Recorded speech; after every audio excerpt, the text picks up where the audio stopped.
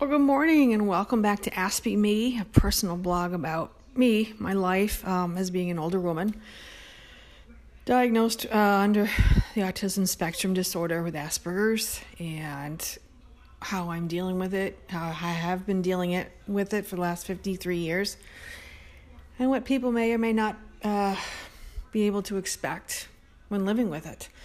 So here we go. I actually had a question as a result of my last podcast about masking, and I'm going to take a few minutes here now to answer it best I can. The question was, does masking and how you mask, does that change over time and or with age? And it's a twofold answer, yes and no. But to go backtrack really quick, masking or camouflaging, as some of us call it, as the ability to hide our behaviors and replace them with what we deem to be socially acceptable behaviors. We learn that our reaction and our behaviors are not quite socially acceptable. They may be deemed as awkward, weird, not normal, atypical, and as a result of being labeled all those things, oftentimes we find ourselves left out. And left out, I mean by not being invited socially to group functions or happy hours or family reunions or even dating. Dating is stressful. So anyway, camouflaging, masking, it's the same thing. It's hiding our own behaviors and trying to bring forth what we think is appropriate behaviors. Does that change with age and over time? The answer is yes. But the answer is also a no, because our desire to mask is always there. There's always a desire to mask and hide our behaviors because there's always a desire to feel needed and wanted. And I think that comes down to a very simple, basic human need. We all want to feel wanted and needed. And we all want to feel accepted. And sometimes for those of us under the spectrum, we know we're weird. We know we're awkward. We know that our responses, our social cues aren't tolerated very well. So we try and impersonate ones that we think are acceptable and display those, and hopefully as a result of displaying as socially responsible actions that people like us. People accept us for who we are and what we are, and we get invited out. Honestly, masking, been doing it for 50 some odd years. It is draining. It is exhausting. And the only way to explain it for those of you that don't understand what it takes mentally, it's like being on stage on a live theatrical production for 15 hours every single day of your life.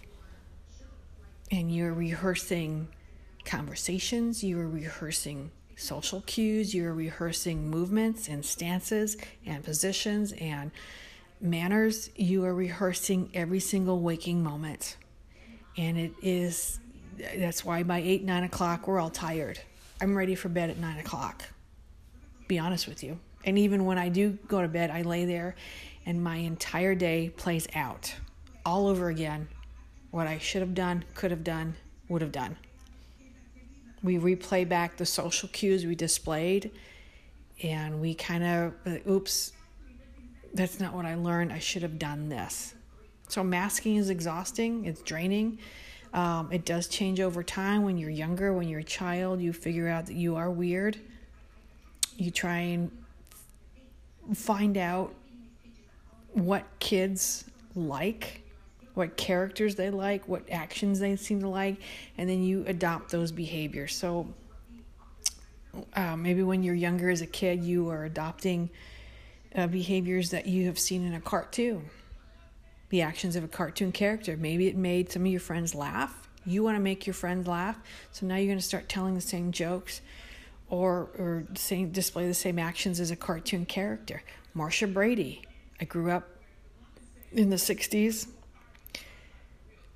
who didn't like Marsha Brady? Marsha Brady was the cool one. We all wanted to be like her. The boys liked her. The girls liked her. We all wanted to be Marsha Brady. So now you're imitating the actions and the language of Marsha Brady.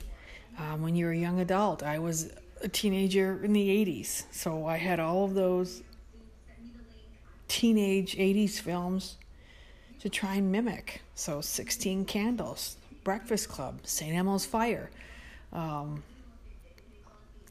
Valley Girl. And then I tried to imitate all the behaviors that I thought teenagers were supposed to do to be accepted. So, well, back in the 80s, of course, it was, Boy George makeup and Bon Jovi hair. So I had a lot of makeup, and you had big hair to be acceptable, to be accepted. And then you were taking your parents' car without permission, because back then it was acceptable to take your parents' car without permission. You were attending keg parties out in the woods, because that's what you did, so that you were, socially accepted on weekends. I was a cheerleader all through high school, just to be accepted. I went to a very, very small high school. The town was 5,000 people. The high school held grades 7 through 12, and there were a total of 500 kids, 500 students in 6 grades.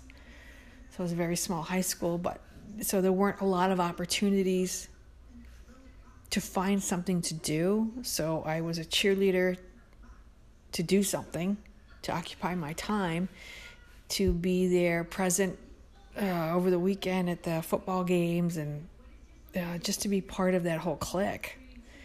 And then as a young adult, you try and do what you're supposed to do and socially acceptable. So I went out and I got a job. I bought a car, I bought a house. I dated responsible, respectable men. I married a responsible, respectable man. And then it just, so yes, masking, how you mask changes over time because of what you mask. What you impersonate. And it just depends on where you are in your life. So it's a yes and it's a no. Masking is hard, is exhausting. And I think sometimes you don't even know you do it. So yes, mask does change over time. It does change with your age. It just depends on where you are at life and how much you want to fit in. So that's it for today.